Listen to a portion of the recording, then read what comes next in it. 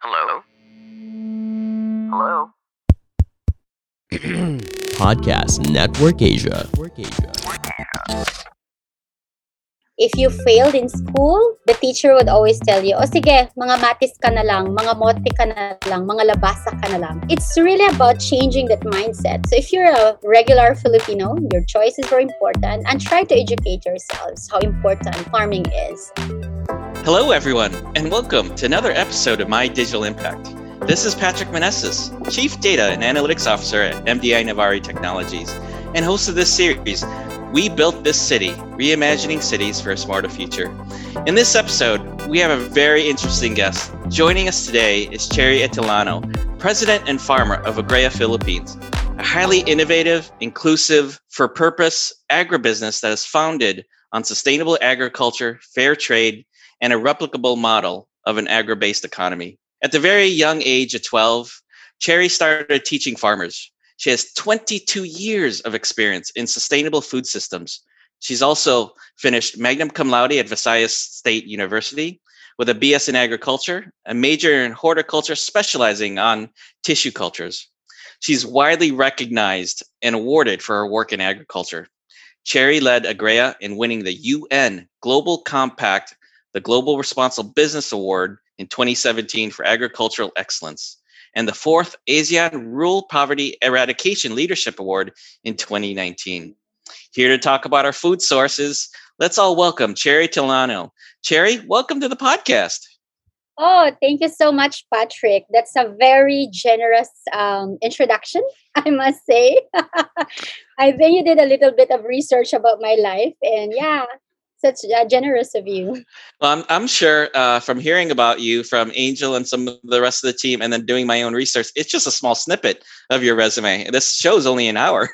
So really, there's a lot more to talk about, and I'm sure a lot more stories for you to share. So how are you doing today? I'm sure you're keeping yourself actually quite busy during this pandemic, no? Yeah, actually, I'm so happy, right? A lot of people are, asking what they want to do. Me, I'm so occupied since the day one of the lockdown, I guess. And what keeps me busy on the daily basis, I really keep myself fit. So I eat healthy, I exercise every day, and I have so many plants around. I have a lot of ornamentals to take care. At the same time, I plant vegetables. So since March, I've been growing my food in the rooftop of our building. That keeps me Wow. busy because there are all my babies. I'm taking care of them because they give me food. Aside from that, running the agriculture business during this pandemic has been challenging because most of our farmers are actually all over the Philippines, and Mhm. logistics is such a nightmare. So it Mhm. keeps me busy on the phone the whole day. I imagine it does. And we're going to get into a lot of some of the challenges that our farmers here locally are facing both before the pandemic. And I'm interested in hearing a little bit about some of the new challenges during the pandemic. But before we get into that, can you tell us briefly about Agrea, what that organization is a little bit more about, and what your role is as the founding farmer? Yes, so Agrea is actually a fusion of two words, agriculture and Gaia, a Greek word for Mother Earth, because we always believe that food production should not, hamper the environment, right? It will not damage our environment. So we said, oh, let's focus on the growth of Mother Earth while we grow food. Me as a farmer, my life before the pandemic, I'm always in the farms. 2 weeks, I live in Marinduque Island, and then another week I live in Siargao Island because that's where our farms mostly are located, and also in Bacolod. So I was island hopping because Agrea's vision is to actually build the first one island economy in the Philippines. So it's such a grand vision, I must say. But then, we have 7,107 islands, and we're always saying that why we don't have food in the Philippines. I think Hmm. we really don't deserve to be hungry, as Filipinos, because we have so much land. We have, Yeah. I think, 12 million hectares of underproductive land in the Philippines. But Wow. most of those lands are in the rural areas. So we Mhm. coined the One Island economy as the vision of Agrea, focusing Mhm. on how do we build every island in the Philippines based on sustainable agriculture, and Mhm. how do we focus on enabling and dignifying our farmers. So I think second point I will share about Agrea is we coined this ecology of dignity and cultivation of human being. That ecology of dignity is actually building the ecology of respect and dignity to our food producers. Because for me, as a founding farmer, I find it a crime against humanity that the producers of the food in the food chain, the farmers and the fisher folks, are the poorest, the hungriest, and the most malnourished. Mm-hmm. And at the same time, it's really about cultivation of human being, because agriculture for the longest time, nationally in the Philippines and globally, it's always about the measure of yield, the measure of income based on yield. It's very transactional. What we like to do is, how can we focus on the people behind food production? How can we cultivate the human being behind the production so that they can be more aware farmers, they can be more mindful farmers, and in such a way, they are our major connector to the environment so that we can create a sustainable agriculture. They really are the unspoken heroes, aren't they? I mean, I almost feel ashamed just hearing you say it and thinking about, gosh, when was the last time I was eating a meal and really enjoying it and loving it? And I was thanking, maybe I was at a restaurant, the chef, or I was thanking the waiter that brought it, or I was thanking, the person I was enjoying it with, but I wasn't thinking about the person that produced it. And that really is quite shameful, isn't it? So really, gosh, thank you and the farmers of this country for looking out for us and reminding us about the humanity of sustenance and why it's so very important. But before we get into that as well, I want to talk a little bit about this at a very young age of 12, teaching farmers. At 12, I think I was counting my thumbs and going 1, 2, and you're teaching farmers. How did you get into the industry of farming at such a young age? Like what drove you there? Can you tell us a little bit about that? Oh, Patrick, wow. Memory lane, huh? I grew up in a farm, in a sugarcane farm in Negros Occidental, basically in Silay City. And my parents were into sugarcane farming way back. So growing up in a farm, I was always asking myself why a lot of people in the farm are not going to school, right? Why they don't deserve to really have a decent life. And every weekend, my mom sent me to a scholarship center. Basically, this center trains you how to learn how to cook, how to bake, how to grow your own food, how to crochet, how to embroider. Really like home economics kind of teaching on a weekend, because my mom said, you're a girl and you need to learn about this home economics. But in that center, there's a book there. And for me, I read a lot of books since I guess I was young. There's a book, it says biointensive gardening. And then I read that book. The first page was so striking. It says, if you're poor, 100% of your income goes to food. 70% goes to rice, because if you're Filipino, it's not a meal without rice. And 30% goes to your ulam, to partner with rice. But if you know how to plant vegetables, you can save that 30%. And basically, that saving, maybe you can use it to send your children to school or have a roof on your head. So for an 11 years old, I was like, this is so fascinating. I went home. I really went home. I don't know what happened to me. I guess I really believe that I'm so lucky. I'm this young person who never really experienced midlife crisis, because at a young age, I think I know what I wanted. Yeah. And I went home. I told my mom, I said, Mom, I need a bike for my birthday. I'm turning 12 in September. That was July. And then my mom said, what? Why do you need a bike? That was my first business pitch to my mom. And then I said, I want to teach farmers. So my mom was so shocked. She said, why? Here's the book I was reading in a scholarship center. I borrowed it for you to understand why you need to give me a bike. So to make the story short, my mom gave me a bike. She helped me to prepare my flip charts. Patrick, way back, the calendars are so humongous. It's like a big flip chart, right? Yeah. From bank. So my mom gave it to me. It became like my flip chart where I write. And then I bike to Sari stores weekend, because every weekend all these farmers are drinking vino colafo, tuba and whatnot, right? So I was always telling them, you want to listen to me? I'll teach you how to make money, and I'll teach you how to grow food from this book. So I just teaching. And I thought it wasn't effective, but it took me 3 years to realize that what I was doing every weekend was effective, because during my graduation, I remember a lot of farmers attended the graduation and they attended my party, and I'm shy, but when I was delivering my valedictorian address, because my mom said you need to be a class valedictorian because you need to be a doctor, and your aunt will petition Of you in the course. court, and you go to the court. That's Filipino mother, right? Yes, of I course. think a lot of people can relate to that. And I was really like listening to delivering my valedictorian address, and I was crying because farmers arrived with congratulations, our teacher. I was 15 years old. After that, I went down on stage and I told my mom, I will study agriculture. Wow. Wow. Can you imagine at that age having touched that many lives and improved already that many people's quality of life is absolutely incredible. Wow. I'll be honest with you, I'm quite jealous. I had a similar history, but not nearly as entertaining. I also grew up on a farm. Actually, not really. I grew up next to a farm in the middle of the United States in the Midwest suburbs where nothing was there except for our houses and cornfields everywhere.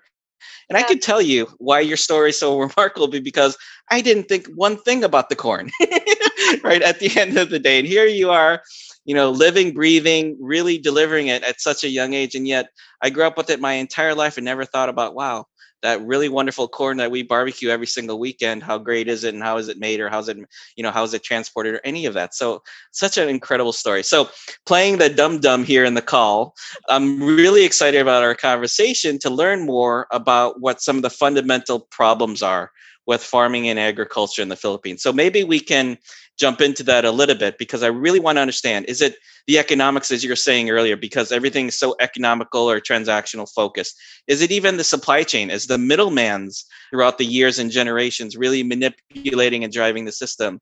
Why does it seem, just a common sense question, why does it seem that fresh organic foods are actually more expensive and harder to find than corned beef or corned products or corned vegetable? It's so unnatural to me. Why is that?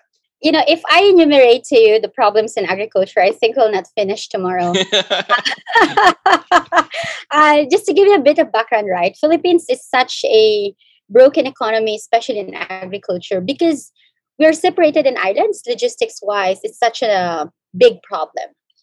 Shipping goods from Mindanao to your consumer base, for example, which is Metro Manila, will take a lot of resources to make it happen.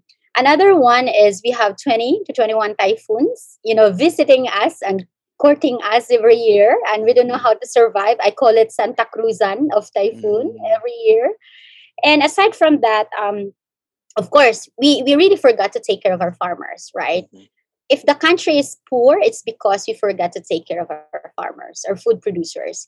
We have a lot of farmers that they don't have access to capitalization. They don't have access to even, proper land titling, right? They are smallholder farmers. Some of them are recipient of the agrarian reform.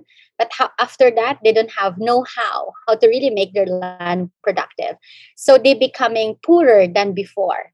And then another one, they don't have access to market. So traders are coming in, manipulating the market, which most of the traders are also the one doing the supply of seeds, the supply of farm inputs, and will dictate the price. So at the end of the day, the farmers are at the mercy of trader, because whatever price the trader is having, of course, the farmers will just follow that because they don't have information.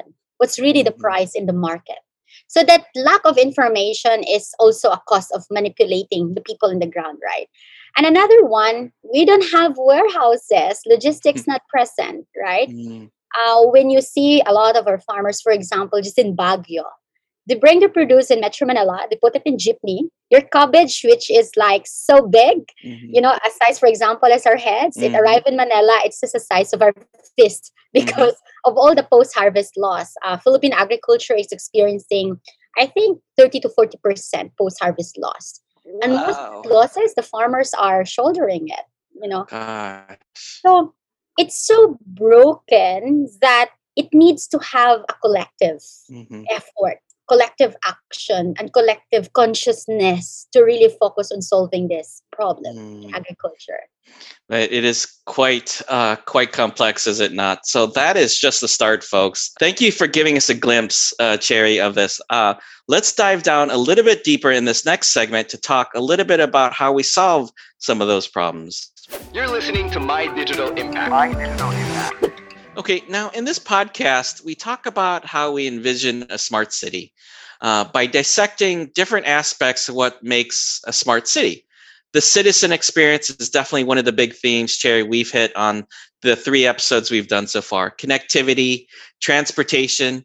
You talked a little bit about some of those fundamental challenges with distribution, warehousing, and transportation. And now food systems. They're all interrelated to each other, as you can see.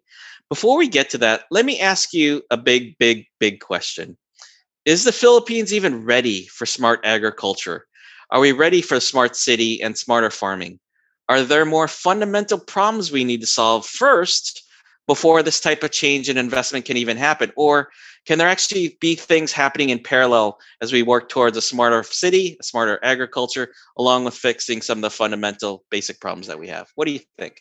I think, when I'll give you first a context of smart agriculture, right? Because it's a new term in agriculture, basically, where we use about Internet of Things, sensors, robots, artificial intelligence in the agriculture sector on farm or in the supply chain. I would like to answer to you that it's ready on the consumer side, but it's not ready on the production side. Why? During this pandemic, I guess, the Philippines has been experiencing mushrooming of online platform where a lot of us stuck in our home are basically ordering food through online. And among all those onlines, everyone is selling vegetables, fruits, meat products, rice. No one, I think, was really busy selling, unnecessary things, right, during the pandemic. So, in terms of smart agriculture use in the supply chain and in consumer, we're ready as a country because we have a very young population. Our population is 23 years old, average age. So, that kind of population is our consumer base. So, they're techie, they use cell phone. You can even put robots in supply chain in the future. You can put robots in warehouses, maybe in the future. But if you talk about the farm, on farm, we're not that ready, Patrick. That's the honest truth. Why? I'll give you a context. The average age of farmers in the Philippines is 60 years old. Wow. Their average educational attainment is grade 4 or a 10-year-old boy in school. Mm. You have a 60-year-old farmer that when you give them a cell phone, they're so afraid with that. They would even tell, Mom, that's a radio. They're still in a context of having a radio, right? And second one is we are a country of small holding farmers. The average land size of our farmer is only 1 to 1.2 hectares per farmer. So if you talk about Internet of Things and sensorizing the farms, it's too expensive to sensorize the farm. The farmers cannot even afford to buy seeds. Why do I buy sensor? Right? They cannot even afford to buy organic fertilizer. Why do I buy a robot to farm? We have 17 million farmers in the Philippines that they will lose their job if we are not wise enough that, for example, doing smart agriculture, massive mechanization or robotics in farming will displace them from employment. Mm-hmm. So that's the context on the production or on farm, but after that, if you go from post-harvest to supply chain and value chain to consumerism, definitely we're ready as a country. So in that context, if we're talking about smart cities, we can build a smart city because we have a ready population to adopt that. And that population, the consumer side, they're actually key in changing agriculture. The information now that you can gather based on consumerism, when we plow it back to our farmers, will give them an idea of guidance on production. Because most of the time, our farmers right now are planting based on what their neighbor is planting. Mm-hmm. But if the consumer, and we gather all this data from the consumer side, consolidate it, the algorithm, fix it, plow it back to the production side, we have now a very good and guided agricultural production where food waste is managed. We have no shortage of food, and the prices of vegetables and fruits, for example, will really be manageable. I imagine just like anything in technology, it's easier said than done, right? I think the systems to do that and the infrastructure to do that probably are still going to remain a challenge. Let me ask a fundamental question on that, just so I understand. Do we have a a food production problem as a whole in the country? Are we producing more food than we're actually need? Because obviously you don't have to drive around in the Philippines to see that people are still hungry. So there's still, obviously, that's a distribution problem, maybe not a production problem. But as a whole, if we just look at production as a whole and we figured out ways to do smarter demand management, smarter distribution in that infrastructure loop that you're actually talking about, would we even have the right levels of production as a whole to sustain the country independently? No, we don't have enough production. Rice alone, which is our number one grain, the number one staple we're importing, right? We don't have enough production, even though a lot of people would always tell me, Cheers, technology can solve that. Technology has been there. We have so many research in terms of production. We have so many research in terms of supply chain and logistics, right? But where are those? Where are those data? We don't use that data in a wiser context on how we can actually increase our production. Mhm. So when you go to the farmer side, there's always very little production. Our land, they're not optimized in the process. And second one, I guess, because most of our farmers didn't have capital to even cultivate their land. Our Philippines is always like a family farm kind of approach. You know, you receive 1 hectare of land from agrarian reform, for example, and then the entire family is toiling that land to make it happen, right? But at the end of the day, if you want to reach a certain kind of production, they don't have access to proper technology. So, Mhm. like, for example, in the rice farming communities that I visited in the islands you operate, I was asking a farmer, Tatay, where do you get your seeds? Oh, this is the seeds that my lolo got it from the lolo and got it from the lolo. Oh my goodness, we're talking about 20th century. And your seeds is like you're 70 years old right now. Mhm. Your seeds has been so obsolete. We have, changes in climate, changes in soil health, changes in water, Mhm. and you're still using that seed that your great grand lolo was using, right? Another one, I guess, is we lack investment on infrastructure. Mhm. Hence, our production is so little.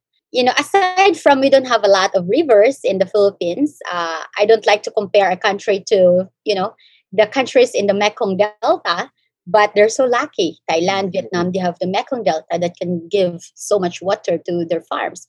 In the Mhm. Philippines, somehow, we have rivers, in different islands. But building that infrastructure, how this water from the river would reach the farm, we're missing in that big time. So the lack of infrastructure, the lack of support to the farmers, at the same time, the post-harvest loss after that is definitely making us insufficient. Yeah, it really is sort of the perfect storm of problems mashed together that really handicap the production, isn't it? I think in my past life, before I moved here to the Philippines, I was working for a company who was actually founded creating data and analytics to improve harvest yields for the USDA. It's a company called SAS Analytics. They're founded over 44 years ago, and our co-founder, our owner, he got a grant from the USDA because he himself was a farmer, but he also happened to be a mathematician and PhD. And he got a grant from the USDA to say, hey, can you create some algorithms and calculations for this? And I raised that to you so that you could see some of the background and the passion I have on this, not from the farming side, but from the technology and data insight side. I know the power of data and analytics when you can build the infrastructure to put it in the hands of the people, like the farmers, to say, here's how you can make better erosion decisions, better decisions about improving yield and capacity, better decisions on forecasting potentially climate changes and climate patterns that can help you change the way you farm perhaps this season as opposed to the last season. Why is it that we can't build a consortium? I understand the economies of scale and technology is not accessible to our dear farmers today, but why can't we reach economies of scale through consortiums, through ideas of saying, look, let's create a standard and let's get maybe even perhaps the private and the academic sector to contribute to lower some of the costs of these technologies, because at the end of the day, it is what is going to improve the quality of life for everybody, not just one segment and not just the farmers, but certainly, of course, the farmers. Why hasn't that happened? Why haven't we rallied the troops behind that? What's I, stopping us? I think that's our job, Patrick. Let's do that after the podcast. Is that what we're going to do after this? You have my gardening gloves? Yeah. So basically, we need to work in a more collaborative way, right? And for me, in creating this consortium, the government is actually necessary because the government, they have access to capital, right? If they want to focus on this and make this as a champion project, it can be done. With willpower, it can be done because I always believe in the agriculture sector. The private sector can only do so much, especially on the marketing side. But on the production side, it's really the government who can handhold and put everyone together to make it happen. Unfortunately, though, it's not happening. Even if you have like 48 state universities and colleges in the Philippines, we have the most beautiful research, in the country. And after that, they're not applied to farmers. They're not commercialized, right? So, for example, it could have been done. For example, the research institution, they can be partnered with a company that can commercialize it. It could happen like that. But for sure, the consortium is happening. I've been attending a lot of meetings lately. And actually, that's a silver lining of this pandemic. It's really about working together on how to make changes in the agriculture sector. Because I think since last year, the agriculture sector is the one that is booming, aside from, of course, the technology sector. But it's really booming that it kind of awakened the people in the sector to fast track the work because, wow, this is the first time in history that agriculture has been given a spotlight, that it's mainstreaming, right? In the urban area or even in the rural area, everyone wanted to grow food. So this is the perfect time to capture that. And this is the perfect time to create that kind of consortium. Yeah, it's history, right? History sometimes has always told us that the greatest innovations of humanity always happen after the most adverse problems, and that we have to experience or be staked. So, and go to maybe a partner break. Can you tell us what the average Filipino citizen can do to help the farmers? Is it making better choices at the market? Is it shopping more? Is it creating relationships with sourcing mechanisms? What can we do to actually improve this on a very small scale and on a very daily scale? For me, the power of choice is very important. Every time you go to a supermarket or an online market, I always, remind my friends or even family members, make sure you support the local farmer because every time we support our local farmer, it's really trajectorizing and creating change step by step in the system, right? And another one, let's educate our young people that let's make farming sexy. A lot of young people are not interested in agriculture. And actually, Patrick, it's also mindset. You grow up in the US, but in the Philippines, if you failed in school, the teacher would always tell you, "O sige, mga matis ka na lang, mga mote ka na lang, mga labasa ka na lang. Pulutin ka sa kangkungan. We'll just pick you up from the, swamp, swimming with the swamp cabbage," right?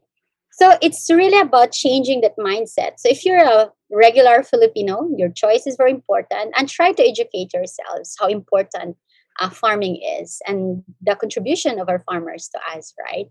If you're a mother or a father, try to educate your children that tomatoes are not coming from supermarket because I was teaching kids before, and every time I was in the farm, they're asking, "Oh, we tomatoes we got it from the supermarket. We don't get it from a plant." So that education alone is such a powerful tool to actually change people's mindsets since they're young, right? The exposure is important. Those are such great lessons. I hope our audience really takes them to heart. I'll end on this. In our first episode, Cherry, we had on Third Domingo, who's a major player in the advertising industry, but he's also a side farmer. And he was sharing a story when we were talking about his farm and talking about the citizen experience and how we can improve the citizen experience in the new smart city future. And he shared a very magical personal story about when his young son, I think he was only about 2 years old, ate a fresh vegetable for the very first time, tasted it for the first time. And the look on his son's face lit up so broad that Third knew that for every day of his son's life, that's the experience he wants. He wants to replicate that type of purity, that type of enjoyment to his son going forward. And that came from fresh food right from the ground that 30 literally just go ahead and wiped off. So that's an incredible, powerful experience. And hopefully for the folks that are listening, you hear those lessons that Cherry shared with us just now, and we take it to heart and see if we can make a bit of a movement. But for now, I'm really excited about talking more about agriculture and farming with Cherry. Regardless of your economic background, this is something that's so vital for all of us. We're talking about food, where we get it, how we get it, and how we could do a lot better. Let's take a break and hear a message from our partner. We'll be right back.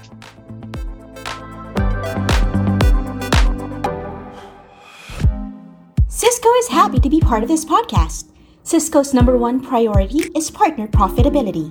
And now, more than ever, Cisco is driven to meet customers' needs and to help transform their business to adapt to the new environment. MDI Novarig works together with Cisco to meet the commitment of helping organizations prepare for the digital future. Email us at insidesales@mdi.net.ph and let's start working together.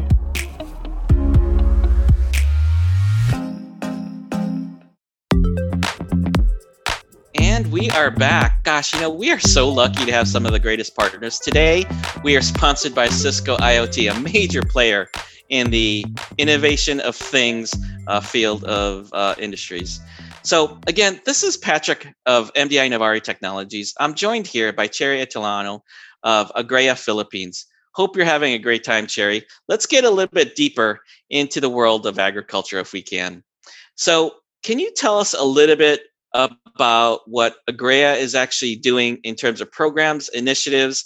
Like, what are those key levers that you're trying to pull there at Agrea to make sure that we're making major change here in the farming industry? Oh, such a beautiful question, Patrick. I think I'll tell you a bit of story, what brought me here. And this story is something that I really carry in my heart. I remember one time I was helping to build a farm in its enchanted farm of God Kalingan, Bulacan.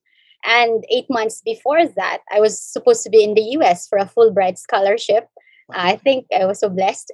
Wow. I got a principal grant in Fulbright. And I said to myself, 8 months from now, I will stay in this farm and helping this not farmers to be farmers. And those people were ex-convicts. Most of them, if you need to, they're paid to kill people, right? Mm-hmm. Some of them. Yeah. But for me, human being, there's always 1% good, even if how bad that person is. And if I can build in that goodness of a person, that person will change. So I immersed myself in that farm. And every day, I would always talk to the farmers. Why do you have a lot of tattoos in your body? I said, these are the names of people I killed. And I said, like, what? Wow. You do your thing at night and you go home, you have food for your family. You know what? I lost my dad when I was 3 years old. And these kids, they don't deserve a father who hunt at night and bring food from hunting. Mm-hmm. I want you to be a responsible father. And why are you doing that? Mm-hmm. They said, some of us, we don't know how to read and write. We cannot even enroll our children in school because we're afraid to fill out enrollment forms. Wow. And I said, wow, I thought I'm just here to teach him how to plant ABC, how to water the plants, how to take care of the organic chicken. But this is beyond that. This is deeper. I was caught in a surprise. And I was also caught in the deep of humanity. That time, I couldn't sleep. So I asked the kids, I said, let's play a game. What's your dream in life? The kids said, Ate Cherry, I want to be a driver in Makati because they said Makati is beautiful. Ate Cherry, I want to be a dancer in Japan because, I can marry a Japanese, I can go back in the Philippines, I can build a house for my family. It broke my heart because there's no problem to be a dancer. There's no problem to be a driver. But the dreaming is not present. And for me, who is a dreamer, there's something wrong in this, that I live in the farm community. So I continued living with them for 4 years. I did not go for my Fulbright. Wow. So that story, I said, do I need to be to have a master's and PhD to create change for these farming communities? Or do I make these people who don't know how to read and write to be my teacher and I'm learning life in the process? So I immersed myself in that for 4 years. And then I built Agrea with the same principle. No matter where in the Philippines, I will go to teach this kind of people. So when I started Agrea in the island of Marinduque, I'm not from Marinduque. But I started it there because of the one island economy. I don't vote there. So political wise, I'm safe. And the landscape is so small. And when I was going around Marinduque, I was immersing myself in farming community. I would sleep in a farmer house, wake up at 3 o'clock in the morning, eat with them, drink coffee with them, listen to their stories, and shut off at 8 p.m. to sleep, right? And I would go to the farming communities and they would always like get tuna, fresh tuna, and they grill it. We sing karaoke. This is Philippines. And I drink tuba with all these fisher folks. And I said, wow, these people are so genuine. This is like the core of humanity. They're so nice, even if they don't have. So when the core mission of Agria really is how do I uplift the lives and my entire team, to uplift the lives of the farmers and fisher folks. It's because they've been so kind to us. They've been farming whole day long without even a recognition. Like what you said, Patrick, you thank the waiter, you thank the chef, but you never even thank the farmer and the fisher folk without any recognition of their contribution to nation building, to the economy of the Philippines. So Agria on the Deep Dive is really about teaching these farmers how to dream for nation building. Teaching these farmers that Philippines, more than anything else, it's an agricultural country. And these farmers and the fisher folks are the backbone of our country. So that's dignity, that's respect, and the moment you do that, I think business, I always believe in business of doing good and doing well at the same time. So we've been surviving for 7 years. And during this pandemic, from 2,000 farmers, we've been working for 6 years. Now we're 30,000 farmers. We're working despite the pandemic. So that's the premise of Agria. And when we're developing the island of Marinduque, every time we would climb, a mountain, go to the farmers, and we said, wow, the Philippines is so beautiful. And the real Filipinos are really so beautiful. The nature, this is the real Filipino attitude in rural communities. And we need to build from this. So we actually have a lot of interns coming from different countries, especially like the diaspora of the US. They come to really see how is it to be a Filipino because my father is Filipino or my mom is Filipino. I want to discover the Philippines. So every time we bring these people in the farming communities, I discover, wow, I think we're in the right business. We're in the right business of making business with our farmers, treating them as our partners, not just suppliers. So we coined zero hunger, zero waste, zero insufficiency, basically, because it's such important aspect of developing the islands in the Philippines, right? Of course, there's sustainable development goals, but if I contextualize it on something that the farmers could understand easily, because sometimes it's so hard to even explain to them sustainability. How can you explain sustainability to a hungry stomach? That the noise of their stomach is noisier and louder than your voice. Right. So when I was explaining zero hunger, this means that this is not physical hunger. It cannot be cured by just eating bowl of rice alone. This is cured because you have a sense of belongingness.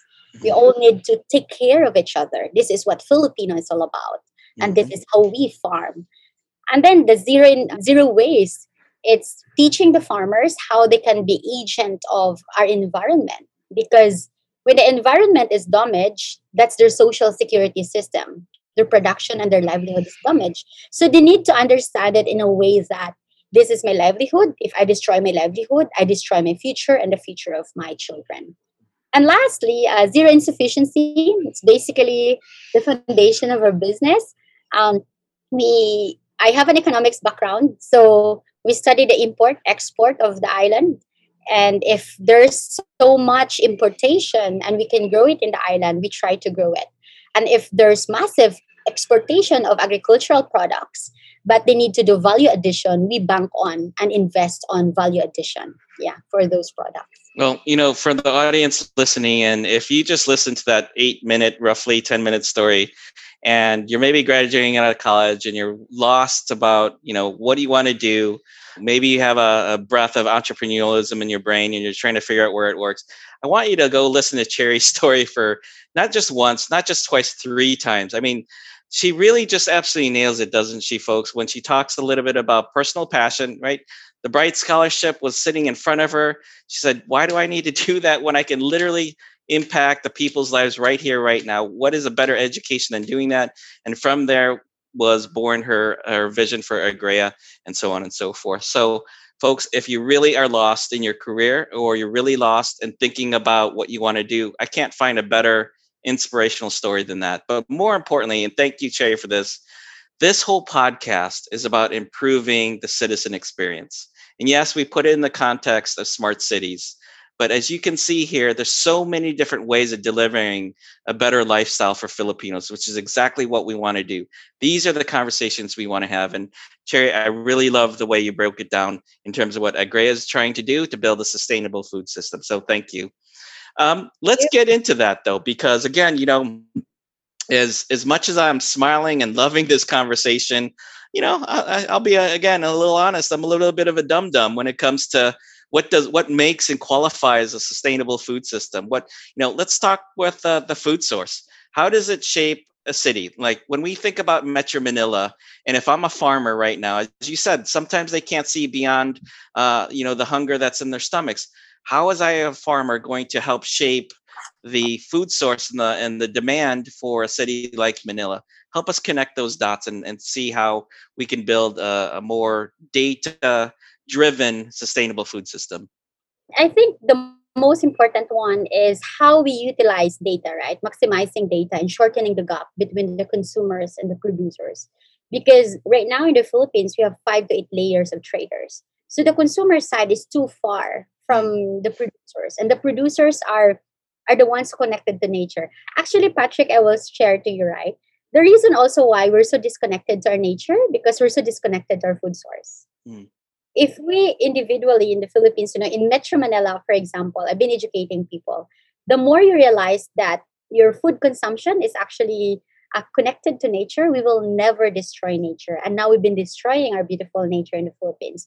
So how we do that? In smart cities, I always believe that shift to sustainable and healthy consumption patterns, very, very important. So it's such a choice. I know we love convenience, especially now everyone is like, always in a hurry. But I think this pandemic slow us down a bit to stay at home, start cooking, start planting. We have a lot of plantitos, plantitas. I call it #pandemic, plantdemic. It's really making our cities more livable by this simple action of choices in consumerism, choices in growing your own food, and also choices that every time you order online, somehow, hopefully, you make sure you're sourcing local. And second one is, another was building resilience and vulnerabilities, right? At the vulnerabilities, for example, as consumers here in the city of Metro Manila, we know that we have typhoons every year. And if we will just, will not be resilient as people in terms of our food system and making it sustainable, later on we have scarcity of food, which actually happened end of 2020 when 5 typhoons hit the country in 2 months. The price of goods shoot up 10 times more expensive. And those Filipinos who lost their jobs and who were only earning very meager couldn't even afford to buy food anymore. So we actually designed some programs in Agrea on how to battle it. We work with a lot of urban communities that these are ambulant vendors. They don't have daily wages. So we supported more than 100 families in urban and peri-urban, like for example, Laguna, Bulacan, Cavite, to actually do urban farms. So we distributed grow kits to them. It has seeds, seedlings, organic fertilizer, planting pots for them to start. And the most beautiful story, Patrick, was like every day I receive a picture in our group chat that the women are like, "Mom, I cook pancit. And look at my pancit, there's a lot of vegetables. Mom, I cook paksiw na bangos. And the paksiw na bangos has eggplant and ampalaya and okra. Before, it's like paksiw na bangos only, right?" So it's a city that is resilient. It's a city that the people are breathing. It's a city that people has pride because they know how to plan. And another one is, hopefully, we build a smart cities where our people are nourished. Because for me, nutrition is such a human right, at the same time, an economic right. If our mass population in smart cities are malnourished, we cannot obtain an economic stability Mhm. because you have malnourished kids going to school. They didn't have better comprehension. You have malnourished human capital. So we cannot really achieve a smart city because a smart city should be run by more intelligent people, right? And well nourished people. So we need to ensure that we have access to nutritious but also affordable food. As you mentioned in the first part of the podcast, why organic food is so expensive. Somehow though it becomes a lifestyle. Mm. So I want to espouse this in this podcast. It's because, equality and inequality is such a big divide in our choices. Mm. Sometimes, if you can afford to live a lifestyle of organic or plant based eating, things like that, you belong to a lifestyle of a society that they have money. Mhm. But in the food production side, I always tell our farmers, right? Tatay, nanay, every time you eat vegetables are not food for the poor people. Yeah. Because they always tell me, Mom, we don't have canned goods because, our ulam is only kangkong. Wow, so many vegetarian and vegan friends of mine are dying to get that kangkong. And Yeah. you're telling me you're poor because you're only eating kangkong. So it's also a mindset. And another Mhm. one is for our smart cities to be driven that they're so connected to the source of their food. Hopefully we can create a city that everyone practice urban gardening. Mhm. For sure it will make our city not just only smarter but greener but more livable, and it's a breathing city. It's one of those things, right? You hear about farm to table. That's I don't know if you want to call it a trend, but that's something you hear now that restaurants are espousing is, hey, we're a farm to table restaurant. We're sourcing from sustainable sources. We're making sure we're taking care of the farmers. That started off as a lifestyle choice, certainly for people who had the money to do it. But at the end of the day, as you said, the poor farmers don't realize they're living like kings and queens, because at the end of the day, that's what I want to feed my 6-month-old baby, right? Yeah. I want that fresh squash that was literally just picked off the ground. You're listening to My Digital Impact. So let's talk about urbanization for a second, a little bit more. Vertical farming, you mentioned a little bit, and that is a growing trend. Is vertical farming closer to urbanization one of the answers to help fix both production as well as the infrastructure and the transportation and mobility problems that we have in the country? Yeah, I totally agree with doing vertical farming in the city, not in the countryside, because in the Hmm. countryside you still have a lot of land available Hmm. for us to cultivate, right? But in the city, of course, it lessen carbon footprint because you shorten the gap of logistics, and at the same time, fresh vegetables can be at your doorstep in 2 hours, for example. So I really admire that. Hopefully, though, in the Philippines, some of the hurdles in vertical farming is the price of our electricity because Mm. electricity in the Philippines is still very expensive. So hopefully, we can avail like an affordable electricity so that it is more scalable for people who are doing vertical farming. Yeah.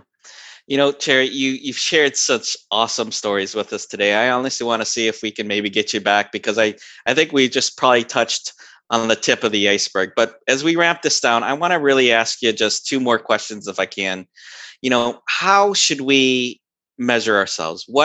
When we think about progress, again, it's so hard. Again, one of the things I'm going to make a commitment on after we complete this podcast and I go eat is do better at thinking about the farms and thinking about my sources. But how do we measure progress? How does the audience measure it? How do we make sure that as a country, with smart farming, with more realistic farming, with more respectful farming, and building a sustainable food system, how do we measure that ourselves? And then lastly, tell us succinctly, in the next 2 years in the Philippines, what can we come to expect? Is it positive? Is it bad? Do we have a lot of headwinds in our face? What does it actually look like? So, what do you think? Okay, Patrick, that's a beautiful two questions, right? Number one is how to measure us as people and our progress.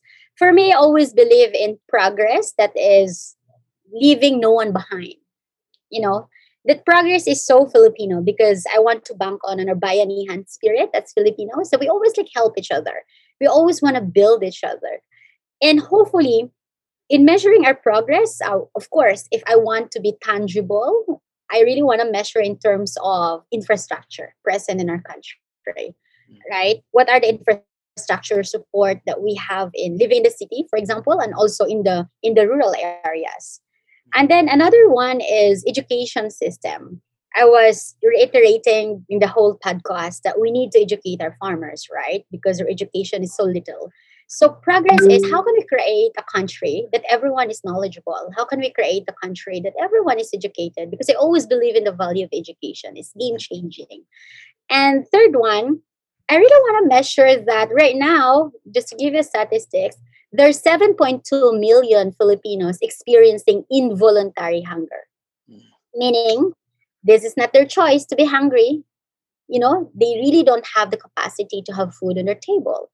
So how do we measure that after surviving this pandemic, or it's been a chronic problem for decades, that we can see that we graduated, that there's no Filipino who's hungry anymore? And number 4 is there's no Filipino or a child that is not malnourished. Patrick, there's 95 children dying every day based on UNICEF before, not reaching 5 years old. Gosh, heartbreaking. So for me, how do we take care of the future generation that they have very good fundamentals in terms of their diet and they can see the world the way we want it to see, right? So those are like the most beautiful measure. And of course, I will measure, Patrick. I need to be radical here. That Filipino resiliency is not measured on resiliency anymore. That we can afford to laugh and sing karaoke after every typhoon or after every pandemic. But resiliency that demands accountability and responsibility. Accountability and responsibility both from ourselves and from our leaders. Because for me, I feel that we don't really deserve to live like this because we're always like, oh, Filipinos are resilient. It's so abused in a context. For me, I want us to be measured in terms of our accountability and responsibility as Filipinos and as leaders. I love that. Like measures. I love that because you're right. We almost normalize now resiliency of, that's just how it is, blah, blah, blah. I love that. That's perfect. Yeah. So it should be part of measure because it's intangible, but it can't progress in action when we are all responsible and accountable. Because sometimes if we're resilient, we don't demand. We don't demand for accountability. We become complacent. That's why there's no progress. So those are like the measures I want us to measure. But another one is, how do you see the country in 2 years? 2 years. Get your crystal ball out. What is it going to look like? Are we going to do well? Are we going to pass? I will get my crystal ball and see. In 2 years, I'm always a positive person, Patrick. I think all of us right now, all the more, because of this pandemic, we just want to survive this and thrive from here. So in 2 years, I think we have a very different mindset as people because of this crisis, right? This makes us definitely grow. This will make us wiser as Filipinos. And this will strengthen how we approach things in the process. So in 2 years, I think there's so much progress in the Philippines. For example, in agriculture alone, I give you a context. This 2020 is the only GDP result of agriculture that it's positive. In 2019, it was negative 0.5. In 2020, despite volcanic eruption, COVID pandemic, Asian swine flu, and 21 typhoons in one whole year, that's a perfect storm combined. But from negative 0.5, we reached positive 1.6. So given the right circumstance, the right leadership in the agriculture sector, in 2 years, we'll be okay. And I think all our cities right now, we're trying to build our cities on how we can be pandemic proof, right? And hopefully in 2 years, our leadership should be pandemic proof I'm really We hope so. Absolutely. We certainly hope so. Gosh, Cherry, I had such a wonderful hour here, and I really am kind of bummed that we have to close it out. But we know you're a soldier and you're on the front line. And frankly, I'm going to be sleeping a lot better tonight knowing what you're doing and the passion that you bring to your job is helping the everyday life of every Filipino. But we're going to let you get back to being that soldier and fighting the good fight. I want to thank you so much, Cherry, for sharing your stories with us. I do want to talk to Angel about maybe you come back on and talking a little bit more, because again, I think we just really scratched the surface of it all. But our last question for you, and we'll let you go. Are there any last notes about Agrea and some of your initiatives, or any suggestions for the audience about how we can help ourselves drive the more sustainable future? I'll share with you what my mom told me. I was only 6. My mom would always remind me, Cherry, you need to learn how to connect the shortest distance in life. That distance is the distance between your brain and your heart. If you know how to connect the shortest distance in life, you will not only be successful as a person, but relevant in what you do. And you can create significant changes in what you do. So I want to tell our audience that every morning, try to measure the shortest distance in our life and try to measure how to be a human being before doing. Patrick, every morning I don't work for 1 hour the moment I wake up. I don't get my phone. I really just focus on how to focus on my being, because that 1 hour is so powerful enough to actually guide us the whole day. And then second one is, I always believe that sustainability starts from every one of us. Sustainability doesn't start from your neighbor, demanding your neighbor to be sustainable and follow sustainability, rules of SDGs. It's not. It's about sustainability of us as human beings. So for me, it's really about how do we build and demand sustainability from ourselves in terms of responsibility, accountability. Because, for example, me in Agrea, I make so many big decisions on a daily basis. And one mishap in that decision is a loss of job of 1,000 farmers in this island, for example. So every day I'm focused on what you will do, Cherry. This decision will not impact you, but it will impact 1,000 farmers with, sometimes 10 children or family members. So it's like a lot of responsibility. So for me, at one point, I asked myself, if I want to build a sustainable agricultural system, since I'm leading, somehow in a company, the sustainable systems, it needs to start from me as a leader. It needs to start from every person to be that sustainable person so that we can create sustainable changes in whatever sector you are. Gosh, Cherry, I know you have a day job and all, but you really could have a wonderful career as a podcaster or as a lifestyle influencer, because it's not just in what you do, but really it's all about your lifestyle and how you manage your life, not just your day job at all. And it's quite clear to us that you take it all the way. So Cherry, I want to thank you so much. Ladies and gentlemen, Cherry Atilano, president and founding farmer of Agrea Philippines. She's definitely going to come back, even if I have to beg, borrow, steal, do whatever to have her back to talk more about farming and what we can be doing better in terms of building a sustainable food system. Cherry, thank you so much, very much. Yeah, thank you so much, Patrick. Sublime pleasure is all mine. Mine as well. All right, folks, that's it for this episode of We Built the City, reimagining cities for a smarter future. If you enjoyed this conversation, please make sure to follow us wherever you listen to this podcast to get updated with new episodes. I'm Patrick Meneses, Chief Data and Analytics Officer. This is My Digital Impact.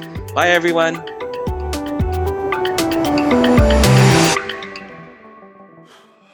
Cisco is committed to helping Filipino businesses by helping organizations cope with the rapid technological change through sharing Cisco's lessons and how it's been executed within the organization.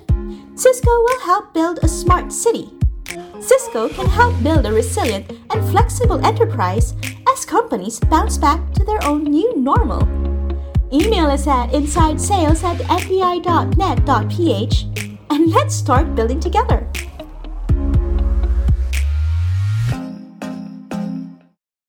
The views and opinions expressed by the podcast creators, hosts, and guests do not necessarily reflect the official policy and position of Podcast Network Asia. Any content provided by the people on the podcast are of their own opinion and are not intended to malign any religion, ethnic group, club, organization, company, individual, or anyone or anything.